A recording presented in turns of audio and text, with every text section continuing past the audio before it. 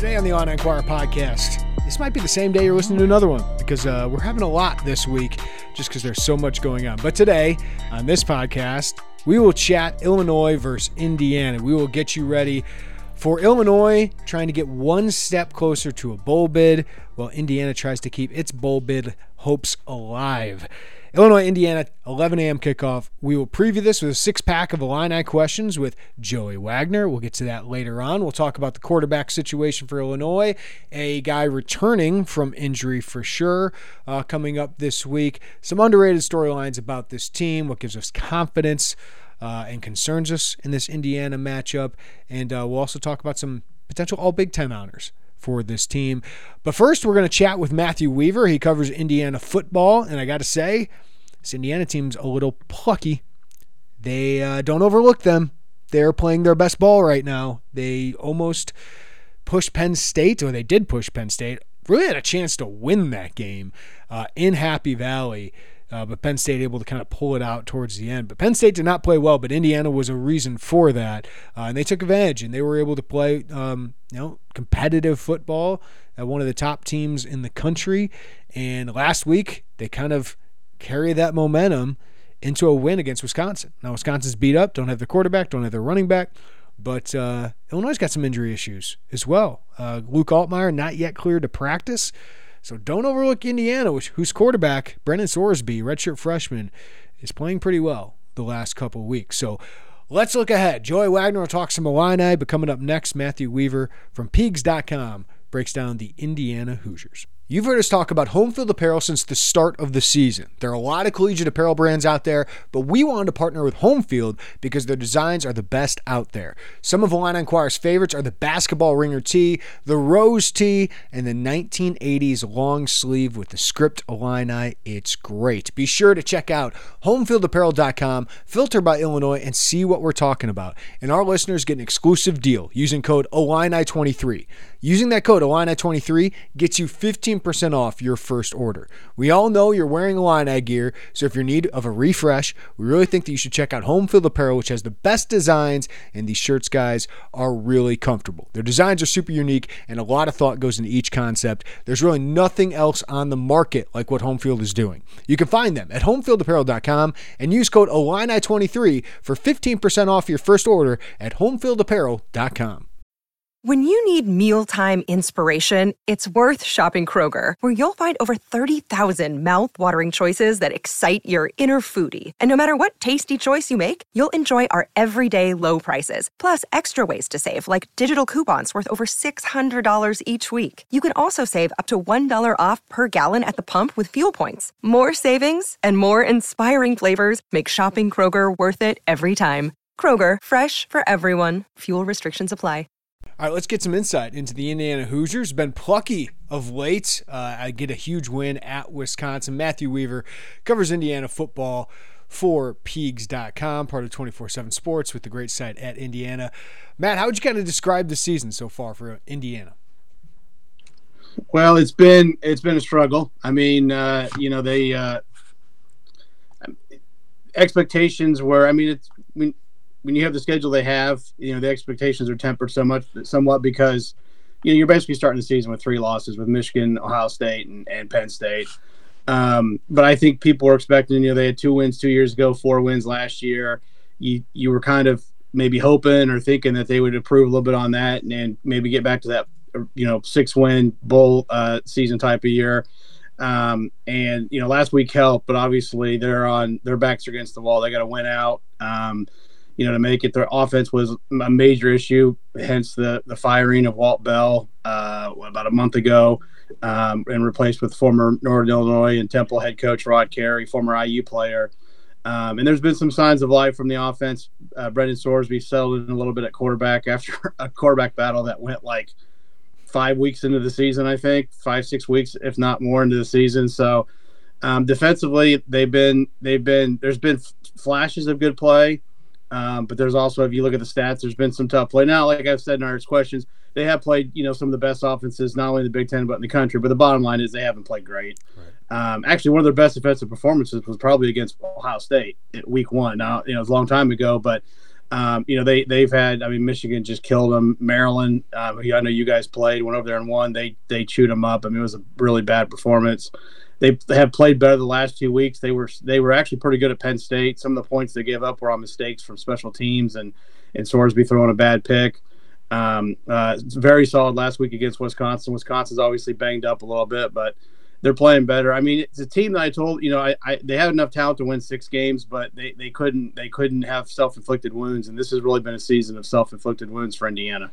Hard to talk about Indiana without talking about what is the long term here, right? I mean, Tom Allen, 2019, 2020 with Michael Penix, AJ Barner, 2 guys who are playing pretty well at their new spots. Like they had 2 really good seasons in a row. It's like, oh, Tom Allen might figure that thing out at Indiana as much as you can at Indiana, kind of like Illinois here, right? But 3-21 in the Big Ten since then, Matt. So what is the temperature around Tom Allen right now? Well, I mean, it's rising. I mean, if you look at some of the national stuff, and even the guys that I know, Brandon Marcello, who does I think it's him who does the coaching thing, the hot seat. He's up there at the top, and like you said, it's not been good. They've got 7 wins, I think, in the last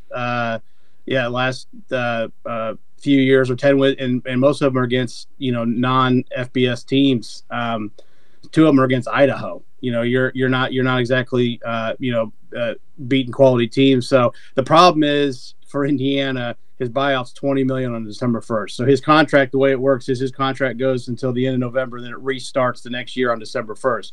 So December 1st, his buyout drops. Right now it's $25 million. It'll drop to roughly $20 million. So that's a big problem. I mean, Indiana's not the type of school that, not many schools have that kind of cash laying around, but even if Indiana did, they're just not the type to spend that on football. It'll be interesting to see what happens these last 3 games. I've asked myself, what happens if they win 5? It's an improvement over last year.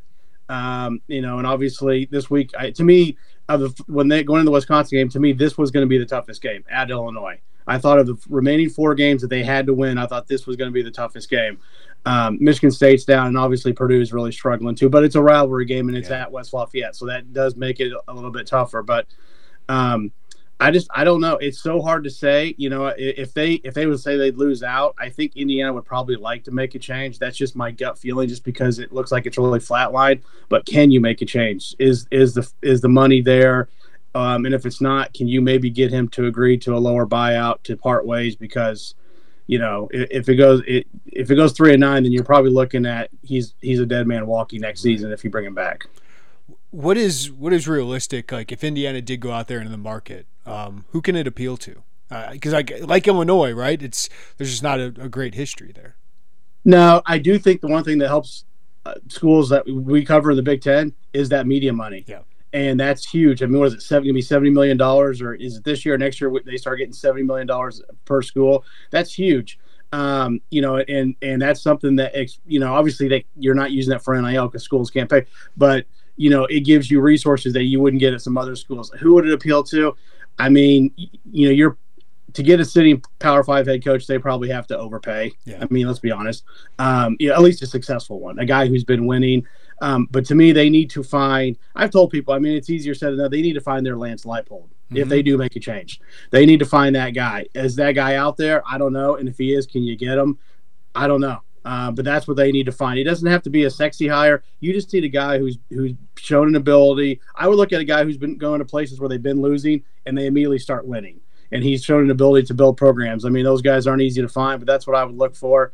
I could see them going. I think you need a head coach. I wouldn't go the coordinator route, but coordinators are typically a little bit cheaper than going after a head coach. So maybe that's the other thing. If they pay that $20 million, obviously it's not a lump sum. It's over a period of years. But then you still got to pay amount of money to bring in a coach and a new staff and all that kind of stuff. So it adds up quick. I think it's probably more appealing than people would think because it's in the Big Ten. But still, there are obstacles like you guys have at Illinois. Probably not as many as you guys probably have as many as Indiana does, but there still are obstacles there that are going to be tough to overcome. Well, I think they're playing some of their best football, Matt, right? Like the last couple of games, kind of like Illinois. I think the last 3 games they've played their best ball. Watching the last 3 games, I thought Penn State, they had chances to win that game. And then obviously last week beat Wisconsin. I know Braylon Allen wasn't there, but that's still a really good win for them. So what has led to that? Well, I think you're starting to get some consistent play at quarterback. Sorsby played well at Penn State. He really did. The defense, which, early on, I thought the defense was going to be somewhat of a strength. Maybe not great, but, good enough to maybe kind of keep them in some games. They played better, at Penn State. I mean, they gave up 7 points on a muff punt at their own 10-yard line or 15-yard line, whatever it was. Sorsby had a pick right before half that they turned into 3 points. A little disappointing with the play calling when you get a pick and it's you're down 3 with 5 minutes to go and you've got Penn State on the ropes. You run it 3 straight times to kick a field goal.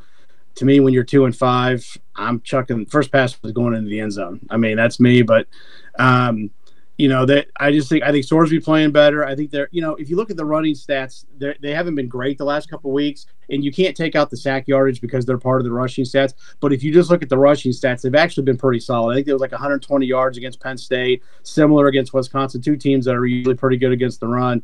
And when you can run the ball, I mean, you guys know it over there. I mean, Bielema builds his offense on being able to run the ball, and then you do everything off of that. And if you can run the ball just a little bit, you don't have to be going for 6-7 yards a pop or 200 yards a game, enough that they have to respect it. Then that opens up stuff in the passing game. And Sorsby throwing the ball better. And then Don McCauley, has played much better.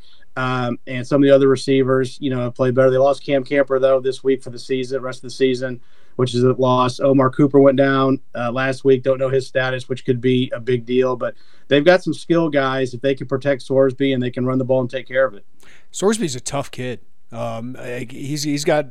I know the question about him was throwing the ball, but he's got an arm too. What have you made of him? Is he a long-term answer for them?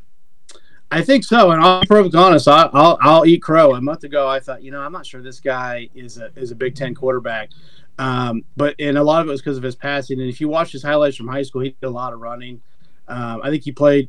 He wasn't highly recruited, and I know there's always excuses for that. I think he played baseball. He did play baseball. I'm wondering if he maybe didn't go to all those camps and stuff. But he's 6'3", 230, big guy. He can run. I wouldn't call him dynamic, but he can run enough that you got to respect it. And then he's got a good arm. The biggest thing for him is just his accuracy can be off, and a lot of it's mechanical. He drops his elbow sometimes, doesn't get his feet set, stuff like that.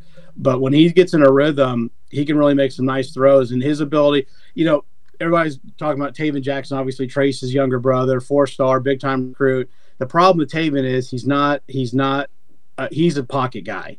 And I'm not saying he's Michael Penix in any way whatsoever, because Michael Penix right now is on a different planet than a lot of guys.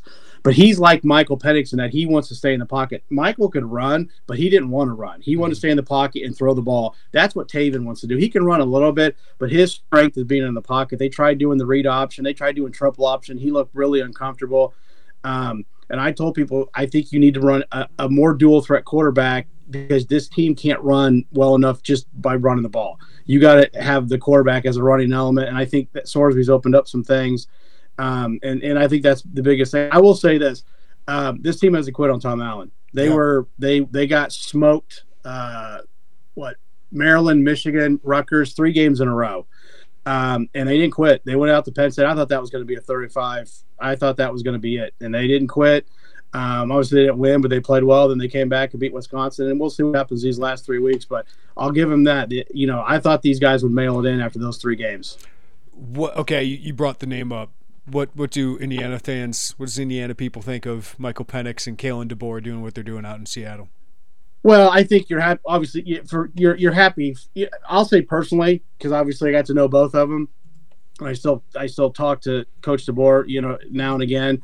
I'm thrilled for both of them. I mean, it's weird to say this. Michael Penix needed to leave Indiana. It just what I mean. Like he was obviously phenomenal, but he needed to leave Indiana, because as long as he was here, he was always going to be the starter or the presumed starter, and they weren't protecting him. And I mean, really his injuries weren't so much because of lack of protection, but I think it led to some of the stuff.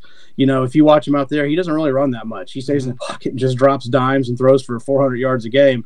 So personally, I'm pleased. I think for a lot of people, it's tough to watch. Another media guy said, we were driving back from, I think it was Michigan, and he said, he said, the Michael Penix Indiana breakup is one of those ones where you break up with a girl and it's a good breakup. Like you're still friends, but you don't want them to do better than you. Well, he's like, well, unfortunately, Michael Penix has moved on to a supermodel.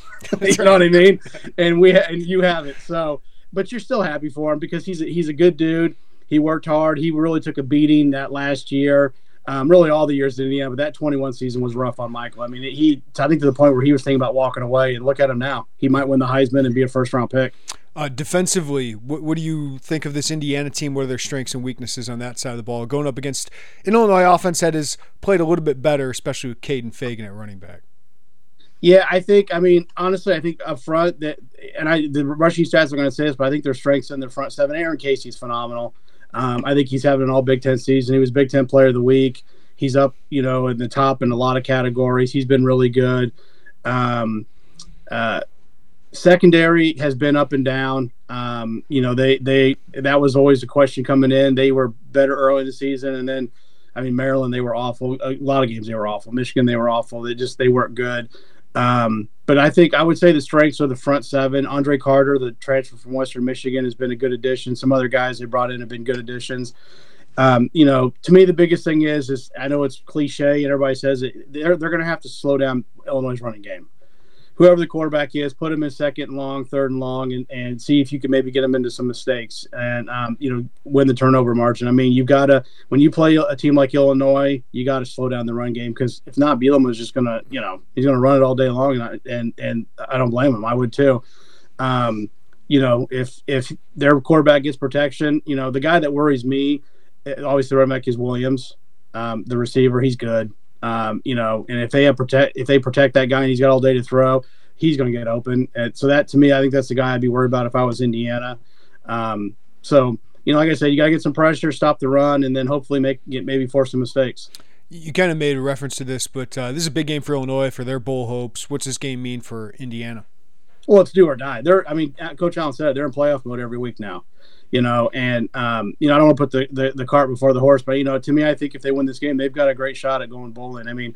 Michigan State, they got them at home, and then obviously at Purdue will be tough. That won't be easy, but it'll be interesting to see what happens with Purdue because it's a new coaching staff there. They're not bowl eligible. Can they keep that team together? A bunch of guys they didn't recruit. We'll see. But it's huge. Obviously, if you lose this game, then essentially your season's over. They still got 2 trophy games with Michigan State and Purdue to play for. So there's still pride, but as far as going bowling, that's what this team's been holding on to through this whole losing streak is we still have a chance to go bowling. If you lose that, it'll be interesting to see how they come out and play the last 2 weeks. Should get 2 very motivated teams, and I'm telling Illinois fans, this is not an easy game with what I've seen from Indiana the last couple of weeks. Matt Weaver, thanks for the time as always, man. Appreciate the insight. Enjoy the game Saturday. Thanks, man. This episode of the Illini Inquirer podcast is presented by Underdog Sports. We see a lot of you are downloading Underdog Sports, using the promo code, and having fun, which we love to see. If you haven't already checked out Underdog Sports, be sure to do so. It's super easy to use. You go on the app, go pick whether favorite players will have a higher or lower stat total than what is listed. For example, Travis Kelce, he's very popular these days. If his number is set at 50 receiving yards, and Taylor Swift is in the house, you may feel confident he's going to go way higher than the number. Do that with 2 to 5 different players and you're in business. If you go 5 for 5, you can 20x your money. So sign up today with promo code Illini and get your first deposit doubled up to $100. Visit UnderdogFantasy.com or find them in the App Store. And don't forget to register with promo code Illini to get your first deposit doubled up to $100. There are a lot of fantasy companies out there, but we decided to partner with Underdog because it's the easiest place to play fantasy sports. It's also the fastest growing fantasy app in the industry. You must be 18 or older and present in a state where Underdog Fantasy operates. Terms apply. Concerned with your play? Call 1-800-522-4700 or visit www.ncpgambling.org.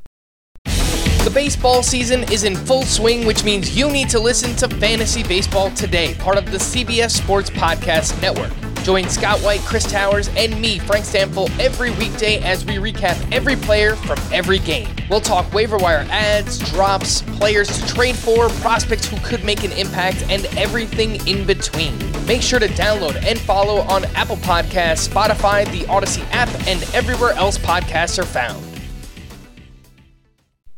All right, it's time to focus on the Illinois side of this Illinois-Indiana matchup. Currently a 6-point spread by the odds makers right now.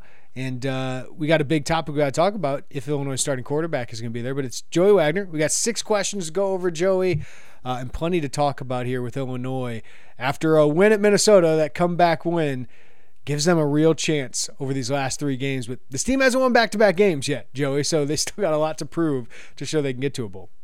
Yeah, they haven't done it since that run last October. November last year, they didn't do it. Obviously, this year, we just haven't seen that week-to-week winning consistency. We've seen consistent elements of their game week over week. Recently, it's been the running game. I mean, yeah, can they string 2 together? And I know we're going to get into it pretty quickly, but will they have their starting quarterback to try to do it? That's the biggest question going into the week. Well, there it is. It is the biggest question going into the week. If Luke Altmaier can't go on Saturday, what's that mean for Illinois on Saturday? John Paddock is going to get a chance to follow up what was a pretty magical final drive. So Luke Altmaier asked Brett Bielema today if he had practiced. He has not practiced. He's not been cleared. That doesn't sound good. Typically, you would like your players to practice going into a game. But I did say, look, he's your 9-game starter at quarterback. Is there a window where he could be cleared on Friday and go? And yes, there is a window for that. It's hard to project out, right? And they've still been pretty mum on what Luke Altmaier is dealing with. You can speculate. We have to speculate because, I mean, we asked him. I asked him to specify so he wouldn't speculate. But given that he looked off after the game, given that he hasn't been cleared yet, he was at the Illinois basketball game on Monday. He did Derek Piper and Lante's radio show on Monday. But he's not been cleared to practice medically.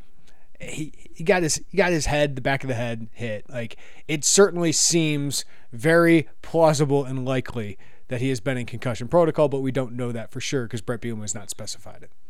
That's right, and there's a series of checklists, right? I feel like we've had this conversation a great number of times. The series of checklists he's going to have to go through to get cleared. And as of Thursday, he hadn't practiced a single. They don't practice on Friday. They maybe do a walkthrough.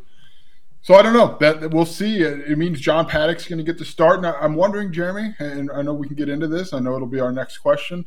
You should lean on the run game. The run game that has been good for you in the last few weeks. Caden Fagan, Reggie Love is expected to play. Do you lean on that and just try to make this as seamless as you possibly can for John Paddock, who has experience, but he's still a backup quarterback? Yes. The game against Minnesota was absolutely lightning in a bottle for John Paddock. It was legendary. He is not going to throw perfect. He's not going to throw for 350 yards and 5 touchdowns in this game. I would be shocked if that were the case. John Paddock is a backup for a reason. It took him 4 years to start at Ball State for a reason. That said, I think we've seen some things when he's come into games that is both concerning and encouraging. The number one thing is his consistency throwing the ball. Let's not forget some of the games he's come in, the first couple of passes have not looked very good. Then Minnesota completely changed it. But when he's gotten time and he's gotten into a rhythm, he gets the ball out incredibly quick. He makes pretty good reads quickly. He surveys the field really, really well. The things I question is, does he throw accurately, consistently over an entire game with a Big Ten defense bearing down on you? He's smaller than Luke Altmaier. One of my biggest concerns if Paddock plays this game for Illinois in general is the running aspect of Luke Altmaier. John Paddock is not an oak tree, as Rod Smith would say. Like, he can elude pressure, but he's more like Tommy DeVito, the runner. I think Luke Altmaier has proven he is one of the most dynamic quarterbacks in the Big Ten with his legs. So that not having that element of a run game, it does concern me that they could load up on Caden Fagan, right? And that running attack, and that forces a quarterback to throw into tight windows, and I'm just a little concerned about that. That said, for anybody who wanted to see John Paddock start this game no matter what, you're going to get your opportunity, and I'm really interested to see how he plays over an entire game because I think the expectation should be he manages the game, right? But I do think he's shown a fiery leadership that Luke Altmaier does not have. He gets the ball out probably quicker than Luke Altmaier, makes quicker decisions. He's just got more experience, at least a little bit at this point of the season than Luke Altmaier, who's gaining quickly on him. Listen, I don't think it's a good thing that Luke Altmaier is out this game. He is one of their most dynamic weapons. But at least John Paddock has shown you when he has had to come in and especially last week, there's something there. This isn't just, a guy that's going to have to dink and dunk the entire game. I think Barry Lundy's going to have to be really good. His wide receivers are going to have to win some 50-50 balls. Caden Fagan's going to have to run the ball. But I think Paddock can give you a chance to win this game. Yeah, I'm still going to go with if John Paddock starts this game until we see it on the injury report or Brett Bielema says otherwise. I do think it's clearly trending towards that direction, right? But I think to have John Paddock in, if that's 7 days after that, you could just kind of ride that wave. Yeah. Like just take it as far as it'll take you. He should be confident. Maybe that gets you. Yeah, maybe that gets you to halftime. Maybe not. Maybe it gets you to the fourth quarter. I don't know, but ride that in there. Right?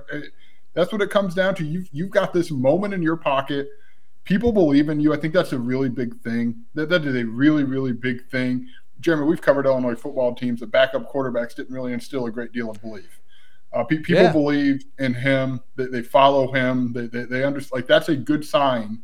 Like, that's what we talked about on Saturday, right? You've got a capable backup who, if things come in, you don't feel like everything's on fire around you. Like, there's so much value to that, man. And to have that, if he's got to get thrust into a start this week, he's doing it confidently. They believe in him. Like, yeah.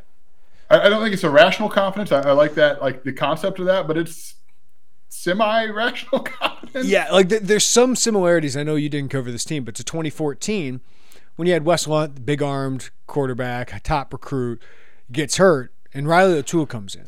And Riley's a really top-level recruit, too. I think he was the News Gazette Player of the Year, senior year, put up huge numbers at Wheaton Warrenville South. But he came into the game, and, he just gave him a spark. Like, he wasn't maybe as big-armed as Wes Lunt, maybe not as accurate, but he could run, unlike Wes Lunt.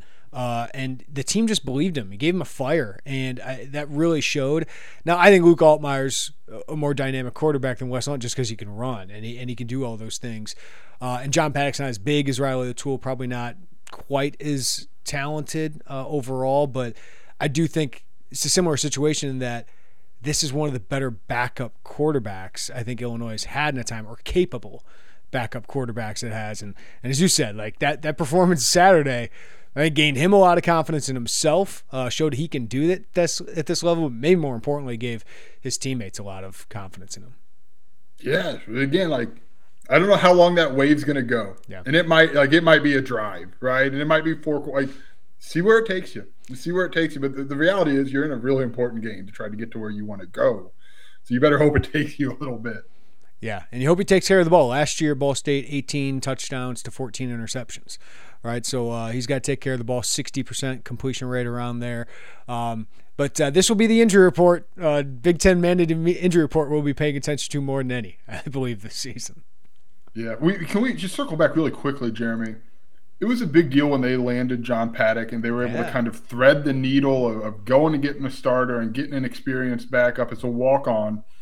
Man, that is paying off big. Do it. Yeah. I know what you're going to do. What I tell you when I went to the elevator, I just felt like the only quote that was in my mind, glad I called that guy. 100% right. Backup quarterback was a huge concern of mine. It's not that I don't think Donovan Leary can eventually be that guy or eventually turn into an impact quarterback. It's just he's a redshirt freshman who hadn't played, barely snapped in the offense last year because he was on the scout team. So to be able to get a guy's preferred walk-on like John Paddock with Division I FBS starting experience. I mean, he started at Ohio State with Ball State. Tennessee, yeah, I want to say was another one. Yeah. So Tennessee is definitely one. Maybe it wasn't Ohio State, but he's played in some of these atmospheres, and to do what he did against Minnesota certainly gives you some confidence. Another injury thing, but on the positive, Reggie Love sounds good to go on Saturday. Brett Bielema told you guys today on Thursday. How can his return impact the Illini offense, Joey? Well, I still expect Caden Fagan, Brett Bielema said as much today, to be that lead running back. Reggie Love just hasn't played much in the last 5 or 6 weeks. He had that one game where he came back after the Purdue game, but that was Nebraska. But he just hasn't had consistent reps. So no one should think he's going to come in and DC Caden Fagan for where he's at. But to be able to give Caden, man, dude, that Minnesota game, they were walking a tightrope at running back. I wrote about it, how they got their 2 walk-on defensive backs ready behind Nick Fidonzo. This takes you can breathe a little bit more with Reggie Love back on Saturday.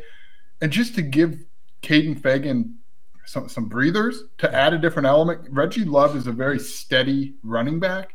So I just think that those two will complement each other in an important way. And I think that'll help if Illinois is to its backup quarterback too.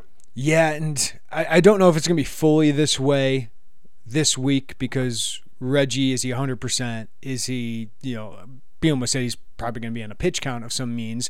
That's easier to do when you got Caden Fagan. But finally, you might have the running back duo that you want and that you have a big physical bruiser. That was supposed to be Josh McCray, but Caden Fagan has been one of the best Big Ten running backs the last couple of weeks. And then Reggie Love in that do everything, consistent, steady, kind of change of pace back. I think he's perfectly built for a number 2 role, and I think he's going to be fine doing that because he knew he was going to play that role anyway. But I think he's a really consistent player that can really help Illinois, and if he can make those cuts that we know he can, I think it's going to be nice to get Caden Fagan a breather, as you said, but also Reggie Love's the best blocking running back. And I know that's not sexy to anybody, but when you got play action and Indiana's bearing down, run blitzing, and you got to pick up that one extra guy, like I trust Reggie Love to do it more than anybody, and that might give John Paddock the opportunity, or Luke Altmaier if he plays, the opportunity to hit that deep shot. So those little things that you can just count on Reggie Love for, I think can be incredibly important because Caden Fagan has certainly improved as a blocker as the season has gone along, but Reggie Love is really good at it. Yeah, and you say you can't have too many running backs. You don't have enough, right? So to get him back, and somebody who's just been in these kind of Caden Fagan to this point's got some under his belt, but to be in these kind of games and when it matters, it really matters down the stretch to try to get in there. Well, and if Caden Fagan got hurt, you'd be turning to Nick Fidanzo. I mean, it seemed like Illinois was ready to do that if they had to, but Reggie Love, at least I know, has been in those situations. Yeah, it gives you so much more breathing room. Like that's the biggest thing, regardless of if Reggie, we don't know what the carry. Maybe he gets 5 carries, maybe he gets 10. I don't know. But just to not feel like kind of walking on eggshells a little bit, hoping, Caden Fagan doesn't go down or get hurt or anything along those lines. Just calling it an insurance policy feels like a disservice to Reggie Love because he's a steady number 2 running back in the Big Ten. But it does add insurance to your running back room. All right, question number 3. What is an under the radar storyline with this team during the last few weeks? So just something that we've been talking about that maybe we haven't written too in depth, or maybe we did this week, Joey. Johnny Newton. He's an answer for me coming up. But anything you want to hit on? Underrated storyline right now. It's a good question. I was at Moe's when you sent me this. I will give mine, and I'm writing about it later. I have a couple, but go for it. I'm writing about it later today. It's the wide receiver rotation. The wide receiver rotation has gotten very small. Ashton Holland's got like 5 snaps against Minnesota. Hank Beatty got a couple. Sean Miller has barely played. Obviously, Malik Elzy has barely played. You see every once in a while Keon Battle get in the game, but they are riding their top 3 guys. Casey Washington barely comes off the field. Isaiah Williams, of course, barely comes off the field. And Pat Bryant plays a ton of reps. And I asked George McDonald. I said, you were there with me talking to George McDonald about the receiver rotation. He said, listen, we're just doing what we need to win games is basically the point. And those guys do not want to come off the field. And it's obvious. We know what the answer was, but to hear from George, they trust those guys. Casey Washington has earned the trust that he's going to run the right route, that he's going to make the right block. Pat Bryant has been a little inconsistent with his hands, but he's going to run the right route. He's going to make that block, and obviously you're not going to take Isaiah Williams off the field that much. So I get it. Every Illini fan that is concerned of Malik Elzy, we need to play him. What's going to happen in the offseason? But I asked George specifically about Malik. How has he handled that? And George, at least to us on the record, was saying Malik has handled it really well. He understands his time is coming, and he's going to get his opportunity to be a great player. But right now, we want to win games, and these guys give us the best chance to win games. So none of that was a shock of what he said. Malik, what he said about Malik was encouraging, if that truly is the case. So we'll see where it goes from here. But we thought the receiver rotation would be a little bit deeper, but they're just riding with those veterans.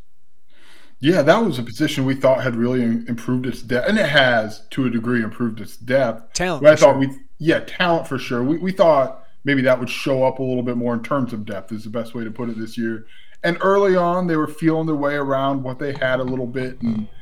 But yeah, it's probably been the last 3 or so games you've really noticed. Maybe Maryland is the one that comes to mind for me. Yeah. That's like, wow, they're going with 3 and seeing what can happen. And look, they need it, right? Like there's big picture program implications for getting to a bowl game again. There's momentum to be salvaged, rebuilt really with this team. And they feel like those are the 3 guys to do it. So it was interesting to hear it on the record like that, because we've been speculating. People had fairly asked because not a lot of 4-stars coming through Champaign, and you get one and you're not seeing him, in particular with Malik Elzy. It was good to get an answer from George on that. Yeah, let me give you the full answer. He said the possessions are so critical. Those guys have banked a lot of football.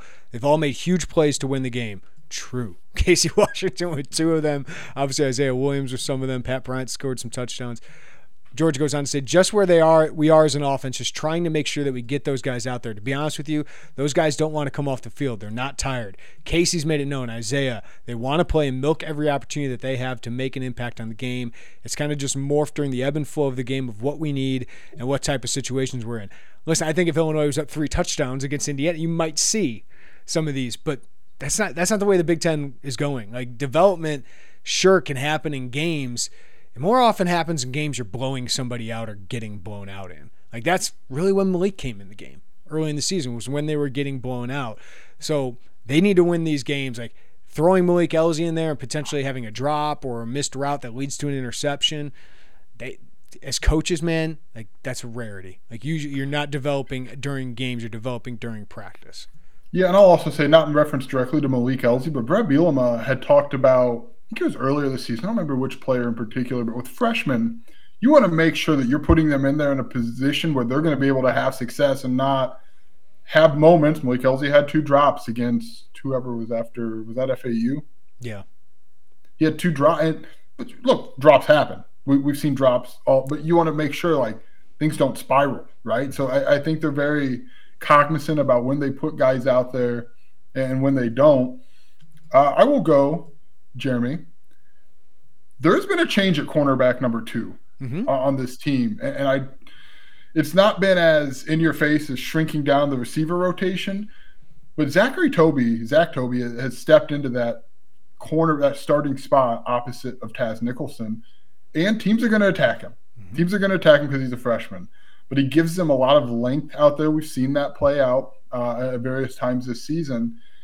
And to be honest, Tyler Strain had some struggles. I mean, it was an up and down experience for him out at that second cornerback spot. And obviously the Wisconsin play is one that a lot of people think of, understandably so.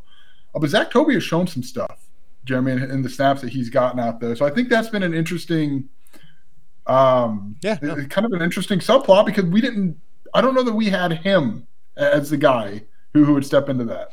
I saw him in the spring, and I remember looking at you and going, Zach Toby's second string right now. That's interesting. Yeah. And yes, he's just different. He's different than the guys that they have, and especially with Xavier Scott playing nickel. I thought that was interesting, so I made a note of it. And obviously, Sabor Kareem's come in and played on that dime package. He was on the field late.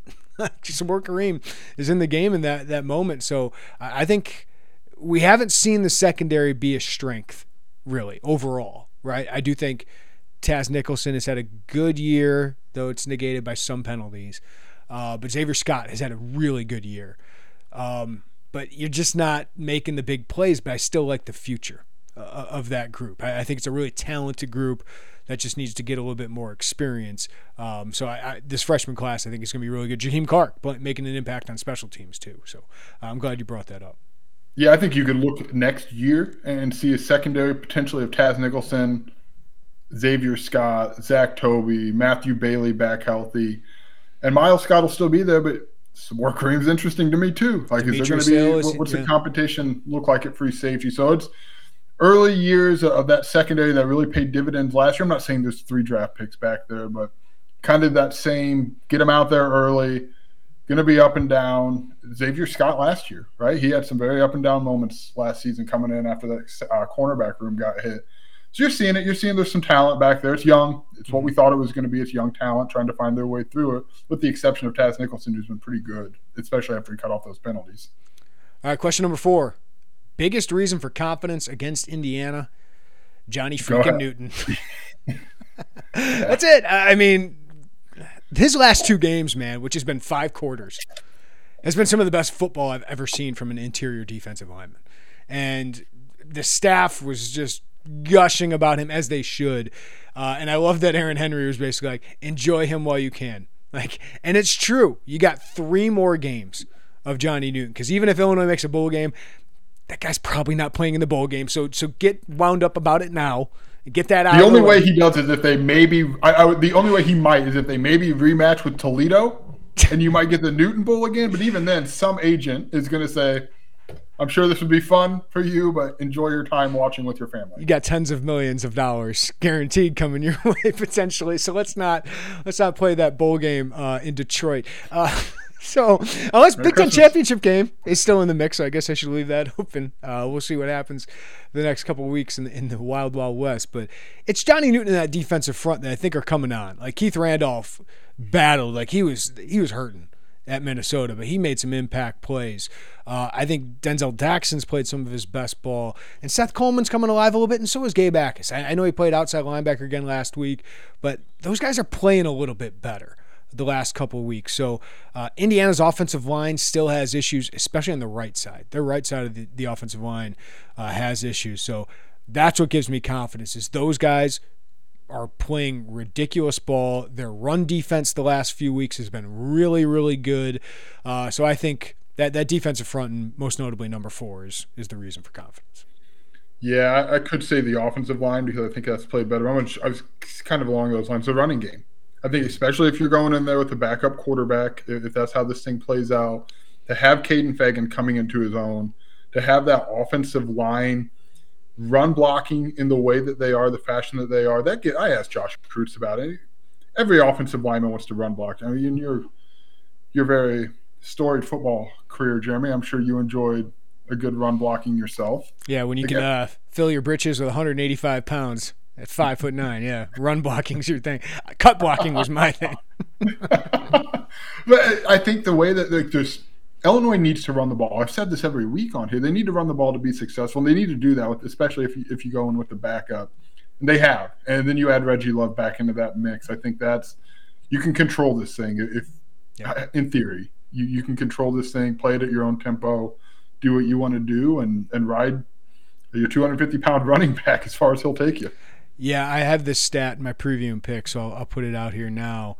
With Caden Fagan as your main running back, your last 3 games, your average third down distance against Power 5 opponents, 4.8 against Maryland, 5.0 against Wisconsin, 5.8 against Minnesota. The 4 games prior to that, Kansas, 9.9 yards, average third down distance, just teeing off on Luke Altmaier. Penn State, 10.4 yards. 10.4. They lost yardage on these third downs. Purdue, 8.6. Nebraska, 6.5. He's just made them manageable third downs. Like, he is just getting positive yards. Like, there were times, Minnesota, I didn't think the offensive line had a great day. The 2 previous games, Maryland and Wisconsin, I thought the offensive line played really well. Fagan just outran and plowed through some bad blocking at times and got you into 2nd and 8 instead of being 2nd and 12, or got you into 3rd and 3 instead of 3rd and 10. So he's made a huge impact of just giving you that physical identity and giving Altmaier a chance. And now if Altmaier can't go, they're going to need that to give John Paddock a chance. Yeah, absolutely. And it's made Barry Loney's job just so much easier. It has, and those guys believe in Caden Fagan. Yeah. I mean, Isaiah Williams glowed about him. I don't think there's any doubt that the offense feels like you put Isaiah Adams said it way back at, oh gosh, Jeremy, where were we at for that? What game was that? That Purdue. Get the ball to 3. Purdue? That was the Purdue game. I mean, they believed in this kid for a while. Because you can see it. They can see it. Like, I don't want to tackle that guy. I see him plowing through people. Like, you can just he's built different. Like, when you got dudes like that, it's like watching Regis Ben or Rashard Mendenhall back in the day. Like, I don't know if he's going to be a top 50 pick or whatever, but it's just those guys are ridiculously talented and physically good, and he's gotten better every week. His vision's gotten better, his blocking's gotten better, and you've seen that explosiveness on a couple of these touchdowns. Yeah, I called him deceptively fast today. I think Brett Bielema liked the term deceptive. You got to appreciate the question, bud. My first one. If Brett, it's just a fun aside. If Brett Bielema says he appreciates the question, I'm not sure that he appreciates the question. That's his way of saying that's a dumb question. Yes, I will wear that. But look, I think 250 pounds, the way he ran, especially on that catch and run, deceptively fast. He can move. I remember him coming up. He deceived Tyler Nubin on that run. Yes, he sure did. I remember him coming up in high school, and I know it's a totally different bear, but like the thought of him was, yeah, this kid's really like he wasn't as monstrous as he is now, but he was still a big guy. It's like he's also really fast. Like he's a fast kid, and I just don't think you see it because a lot of his yards have been those 3 through 6 yard pickups, and occasionally you see him break out of there, and probably not the breakaway Chase Brown speed, right? But he's got enough speed to complement that huge frame. By the way, Bielema also did not like our nickname attempts. No, oh God, no. He did not approve. He did the law firm, which you could do with any kind of English sounding names. But it's like, where's your idea, Brett? Right? Like. So I put out because he mentioned Anthony Thomas, right? When kind of comparing him to Caden Feige, he mentioned Anthony Thomas. So in one of my stories, I just put the K trains gaining steam, and I was just like throwing it out there. I didn't care. You had the Arthur Wagner, which I like, but Bielema did point out he is from Atwood, but it just doesn't work when you say. I mean, I asked Caden, I was like, "Well, you are from Atwood, but there aren't really as many buggies in Atwood." I think it's still workable, but I'm willing to move on from it. Yours is far more creative than mine. Like I just went K train. Thank you. I get a little credit here and there. I like it, but apparently it did not fly. Well, it's a work in progress. I'm not ready to retire that one yet. Yeah. First NIL deal that comes in, Brett's going to go up there and scream Arthur Wagner in front of every microphone. So, Number 5, biggest cause for concern against Indiana, Joey. God, I don't want to keep going back to if they're down to a backup quarterback, but I mean if they're down to a backup quarterback, that's a cause for concern for as much as John Paddock showed you last week, and for as much as I think it's fair to think he could piece his way through a game as a starting quarterback. I do think that's fair. And I think playing Indiana and not playing an Iowa next week or Wisconsin, go down the line, like, sorry, but like that you'd rather if John Paddock has to start, you'd probably rather be Indiana. Yeah, like than some of the other games you've played. There's like Luke Altmaier, the spectrum seems way wider. Like he could make some mistakes that put you down in this game. Like I don't know if John Paddock is going to make those. But I also think Luke Altmaier, with him in the game, you have a chance to blow them out. Like I think I respect Indiana. I don't think this was going to be a blowout. I just haven't seen that from Illinois. But if he is on his A game, if Luke Altmaier is on his A game, I think Illinois could win this by a couple touchdowns. But he was on his A game in the first half last week. He was awesome. Sure was. Awesome. And his defense wasn't very good, right? And his wide receivers didn't make plays on the ball. Like Matt Bryant dropped 3 passes or got 3 passes broken up in the end zone that ended up, that's what, 6 and 2. It's 14 points right there, potentially 16. So, yeah, I thought he was awesome in that first half against Minnesota. And as great as John Paddock was, like Luke Altmaier's been one of the best quarterbacks in the Big Ten the last 5 weeks. 10 touchdowns, 3 interceptions, 76% completion rate. Sure, there's ups and downs. His ball security's got to get better. His, nitpicking of just getting rid of the ball a little bit quicker. All those things, yes, those are true, but this is a dynamic quarterback that gives Illinois an advantage in every game the rest of the season.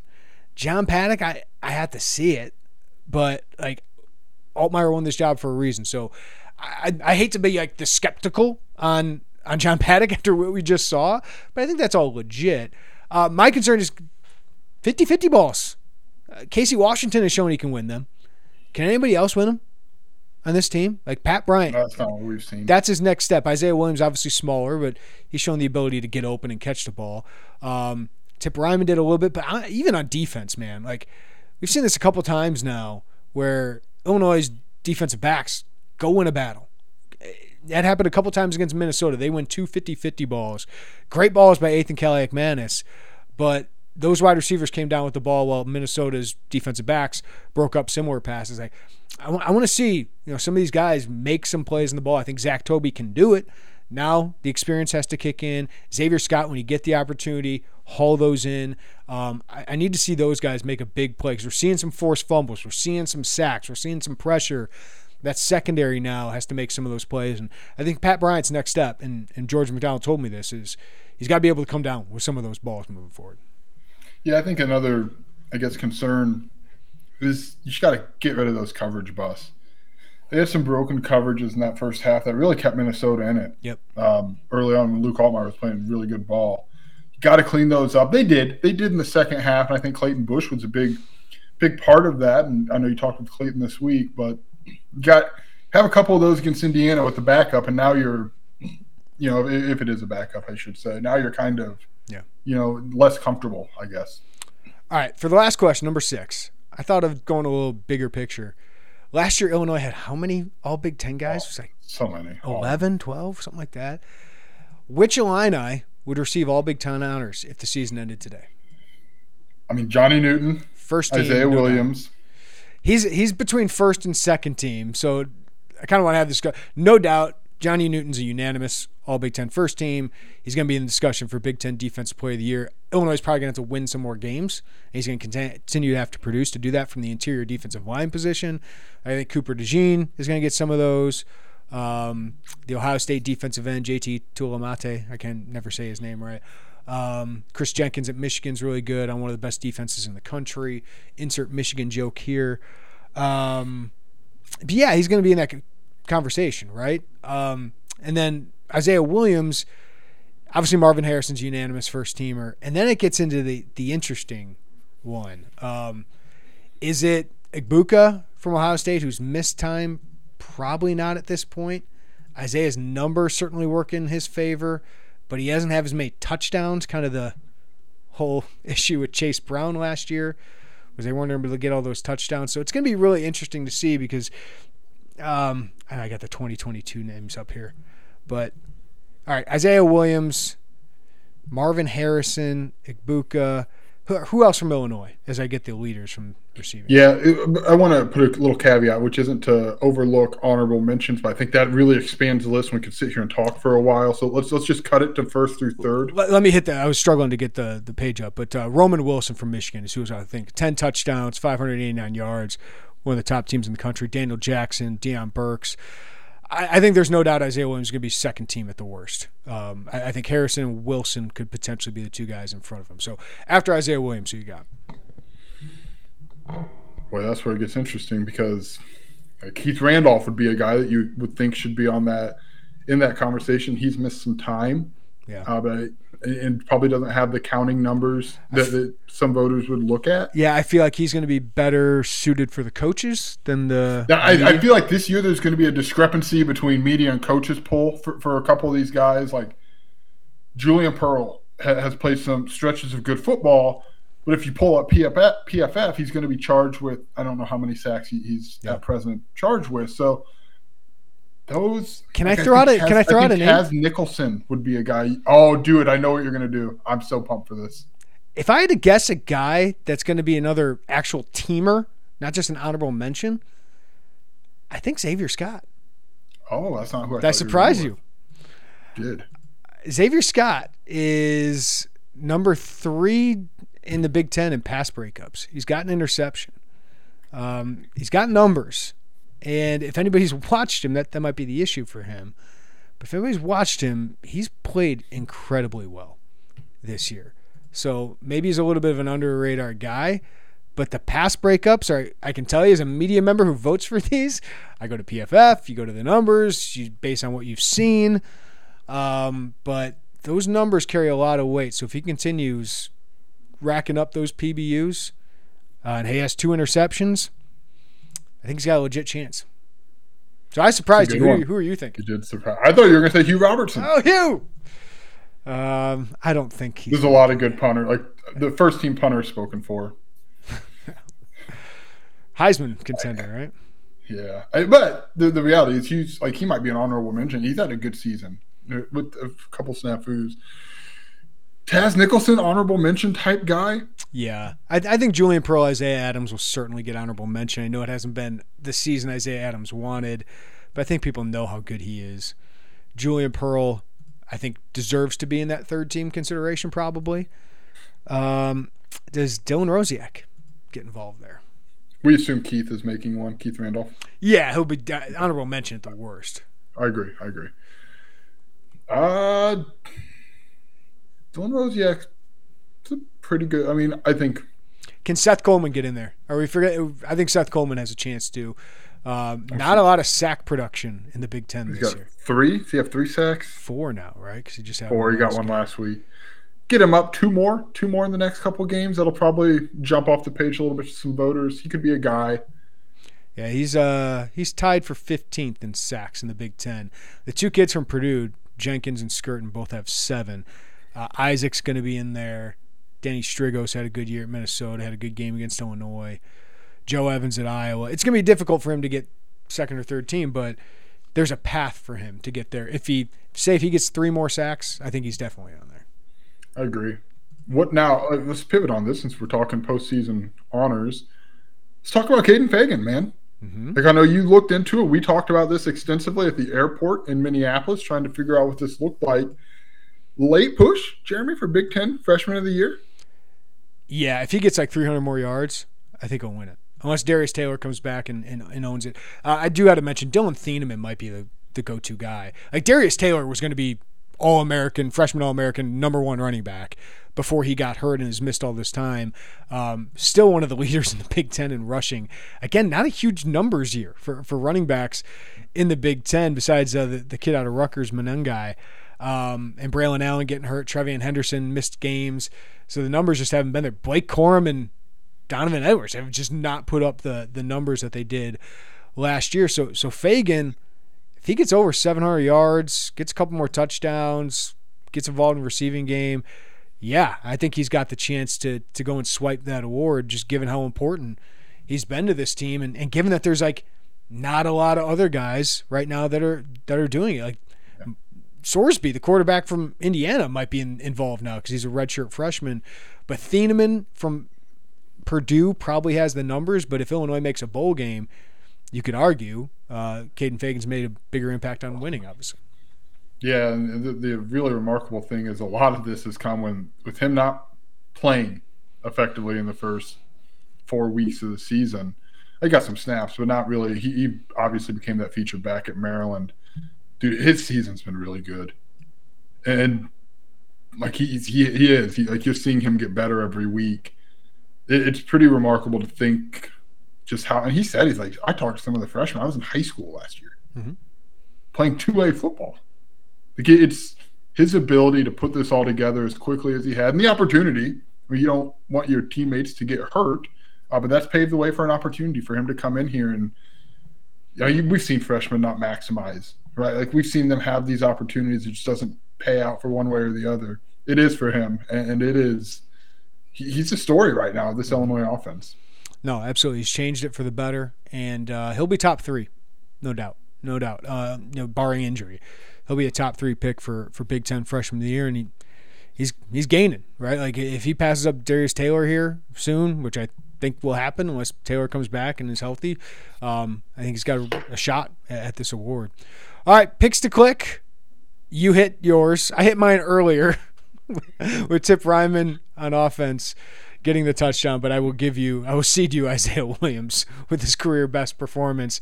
It was bold to go out and pick Isaiah. Yeah, even though we had agreed Isaiah Williams is not to be picked. But I guess. Now can we discuss the defensive pick to click if you don't mind? I did not take Johnny Newton. I thought you did. No. Yeah. I missed on mine. I had a Gabe Backus, remember? Yeah. I don't remember who I had. Kanena? I had Kanena. Yeah. Which probably better than Gabe, but I don't think either of us said it was just Johnny Newton. It was the Johnny Newton show. If one of us would pick, can we go back to our normal rules here? Yes. No Johnny Newton, no Isaiah Williams. All right. Offensive pick to click against Indiana. The Illini are 6-point favorites. Joey, I'll let you go first. Just keep it going with Caden Fagan. I think if you're down to a backup quarterback. How brave of you.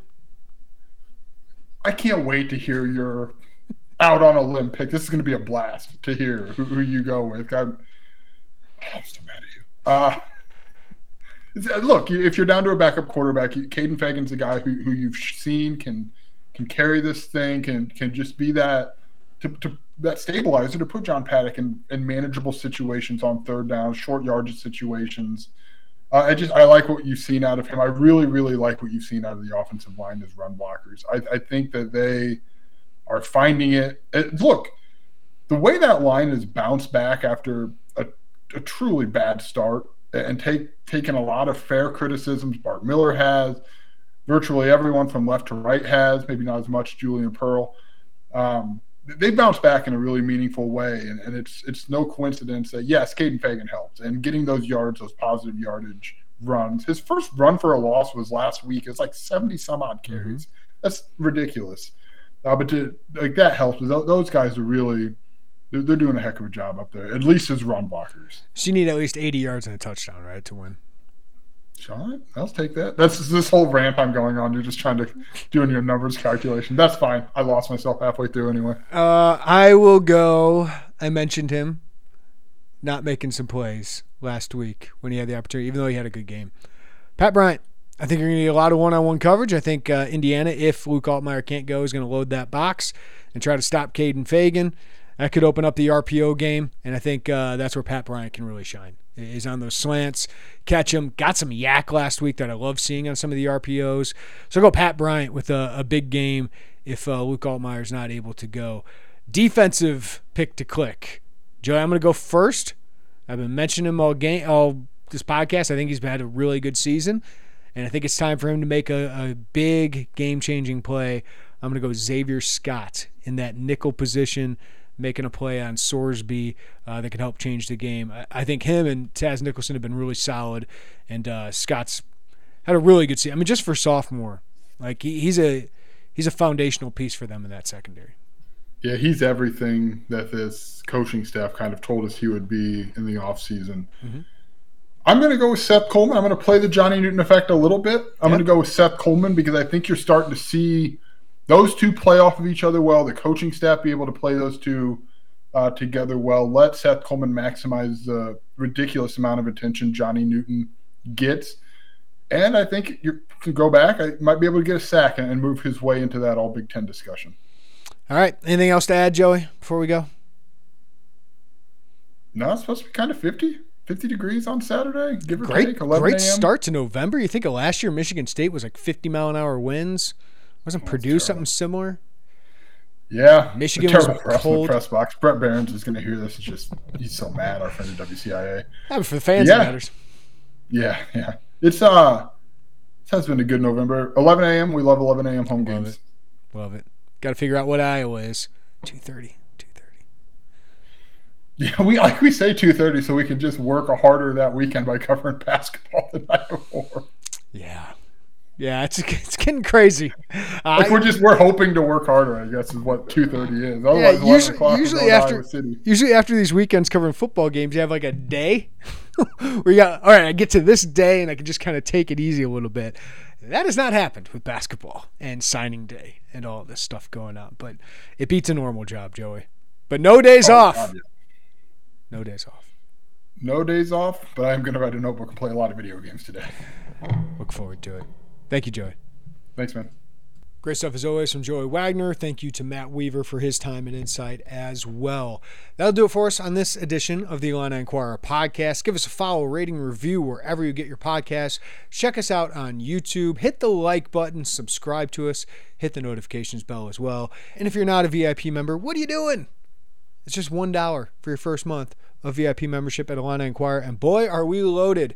Sometimes I get concerned we bury our own stuff all the time, but there's just so much going on. And we got some really good writers and great contributors with Jay Lehman, obviously Michael Tulip, that we try to give you as much Illini content as possible, quality content, and hopefully you guys are enjoying that. But $1 for your first month if you're not a VIP member. All right, everybody have a great day. Take care of each other.